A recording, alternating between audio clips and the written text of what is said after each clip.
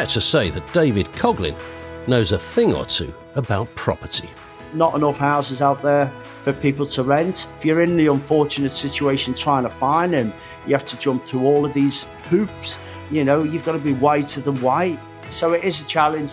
Welcome to the Landlord Talk Show.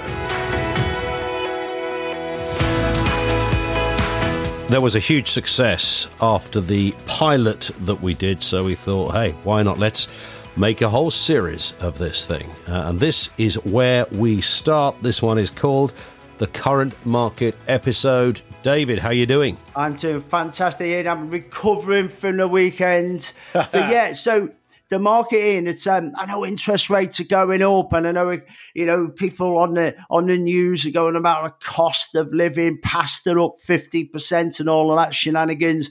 I'm okay. I think I bought my pasta last week just in case it went up. I've got some lovely wholemeal pasta in the cupboard. I even had some with some tuna earlier on in the week. But no, I'd say the property market's still going through what I call an absolute sweet spot. And what do I mean by that? Is at the moment, the buyers out there are still, the buyer demand for properties and the lack of properties on the market is making properties are selling fast for top prices, and it's still happening, and it just doesn't show any signs of going away anytime soon. I've not got a crystal ball, Ian. You know, I know interest rates are at 1%. What do they need to be at to start, you know, for buyers to start sweating and thinking, I'm not going to buy that property? I've had second thoughts. I think they'd have to double, if not more. So I think buyer demand is holding up massively. And at the same time, in the market that we're in, why I call it a sweet spot. So what we're doing specifically is helping landlords to sell tenanted properties. So whether they're portfolio landlords with HMOs and blocks of flats. We've had a landlord I've known for about 15 years. He's in Bahrain at the moment. Called me up literally Friday last week. So Dave, I've got a block of 40 apartments in South Wales at Pembroke Dock. Right? He said they're all fully let out. He's a great guy. He's looked after it well. He said, I want to sell it discreetly. Can you help me out? I don't want to go on the internet. And we've got buyers for them. So we sold it in 2 days, right, for, you know, £1.5 million. Now, and that's just not a one-off. So you've got sellers like him, landlords who want to get out the market, either they're retiring and they've got like a portfolio of properties. They're wondering how can you help them sell these tenanted properties, in particular, these portfolios? And the buyer demand, either the buyers of individual properties or property funds or companies out there, it's rampant. So all I can say in the property market from that sense is, you know, we're selling properties in an average of about 17 days now, and some of them are in just a few days. Our long-term average has always been about 5 or 6 weeks. So, it's a fantastic market, is what I'd like to say. Even if interest rates did go up, like, I mean, back in the day, I was trying to tell somebody this a couple of weeks back, that you knew what your monthly mortgage payment was, 350 quid. But if the next month it went up to 420, you didn't really question it. It just did that sometimes. Then it went to 330 and then 450. That's what it did, right? That used to be how it worked, David. When my interest rates go up by 0.25%, it costs me 10 grand a month because I've got a lot of properties, right? Say, yeah. So that was a bit scary, bananas.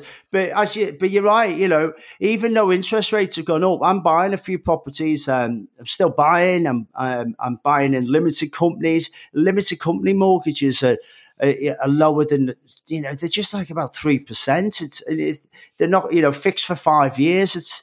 It's not going to cost a lot, even if in 5 years' time they go up by 1%. It's £100 a month or whatever. And to offset that, the madness of the market is the rental market.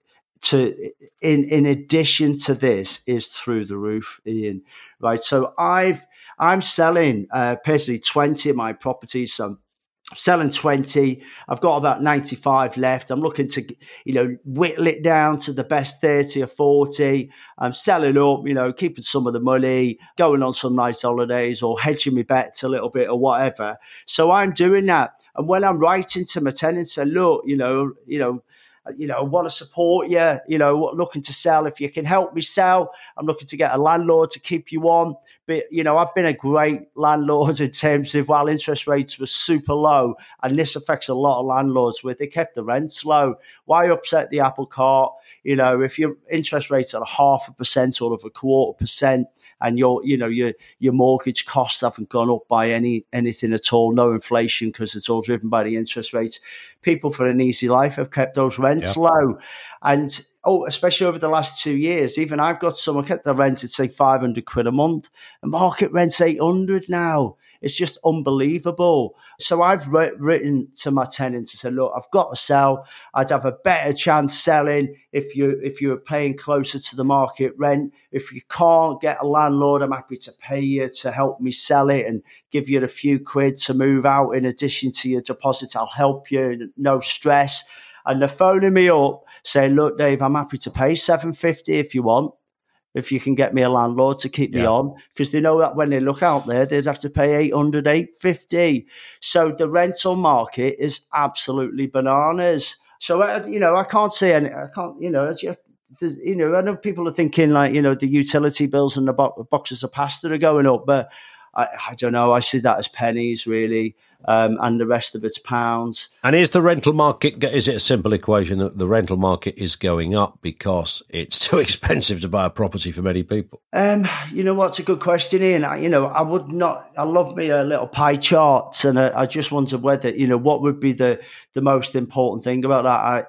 I just think it's purely supply and demand. A lot of people who want these properties to rent, aren't really looking to buy. I think if they did want to buy, it's so easy to buy now, versus, the mortgage market, the amount of lenders out there, the rushing at trying to help people buy with low interest rates, reasonable deposits, loosening criteria. So I don't think it's specifically that. I just think, look, I'm going through a divorce here, and I mentioned it before, and I'd say 9 out of 10 of my mates have gone through a divorce in the last few years, and they're all moving into rental properties. That's just one segment of that market.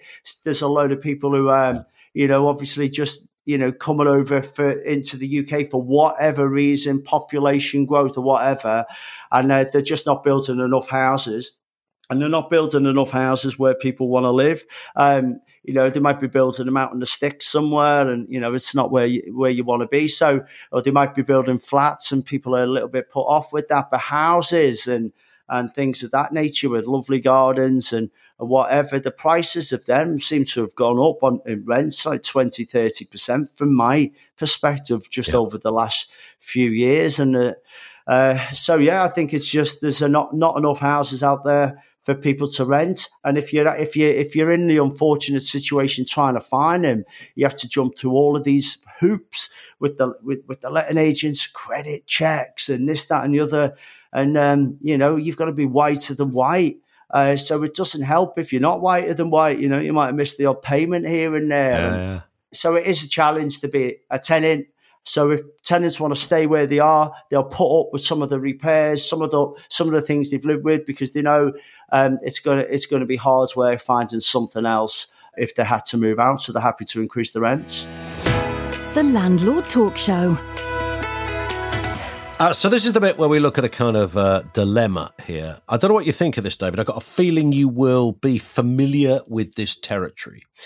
And that is the kind of static home kind of rental.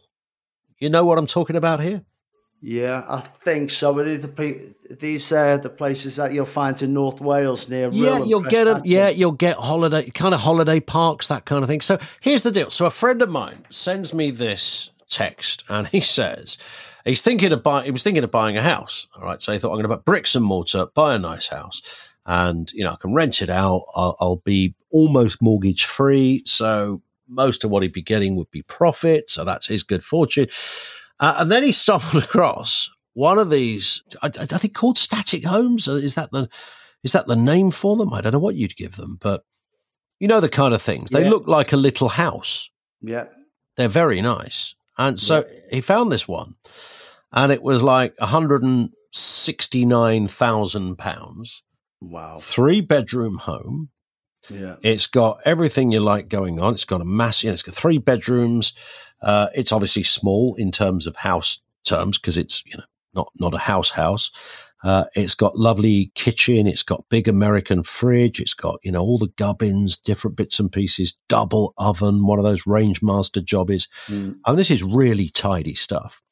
And he reckons that buying that and renting out, he could clear about £25,000 a year in rent on that. After you've got to pay the fees to the place and the gas and all of that. So, and I said to him, and this is where I think your opinion will be good. I said, well, isn't the difference that when you buy a home, bricks and mortar, it usually, apart from the odd exception, always going up in value. Yeah. When you buy one of these, it's probably always going down in value. Yeah. But the rental income is pretty tasty. So what does he do? Right. So, it's an interesting question, but I'd also say I'm living in I'm going to come back to that. And there's a lot of angles on that. And, but one of the things I would say is that he ought to be able to get a really good rental yield at the moment anyway from bricks and mortar. So I'm in this rental property. It's one of my own properties. I just moved into rent. Yeah. And, normally, the rent is around here. It's in Broughton near where Airbus is in North Wales, okay? The rent should really be £700 a month tops. I could rent this out to some workers, some businesses that are desperate for properties for their workers, and that's not going to end anytime soon for £1,200 a month, right? So if you know your onions, you can get that kind of rent anyway. And this property is bricks and mortar. If it's worth 150 now, be worth, let's say 5 years time, be worth 180, 190. Yeah. So I think there's that. And whenever my experience with static homes and people buying any of these lodges or whatever, whenever we've come to try and sell them, and we've had loads of people phone us up with park homes and all of that, you can't sell them for toffee. Right. So you said it before, the prices go down. So, they buy them for 180 and you're trying to get shut of them for 120. And and you're getting that kind of thing. So, maybe if it's in a beautiful area, the forest and the lakes are around the corner, you want to live there, and you can rent it out for a fortune on Airbnb because all of the people with staycations now, True. You can make a fortune with Airbnb with anything in the right spot. So, that might end up, the yield might offset over time any static, forgive the pun, static prices for your static home. It's interesting because your house, the one you just described that you're in, will still be sitting there in 20 years' time. This kind of static thing probably won't even physically exist in 20 years' time. Yeah, well, then he should avoid it like the clappers. The other thing, you've got to look at the small print. And I've dealt with so many of these that people haven't looked at the small print.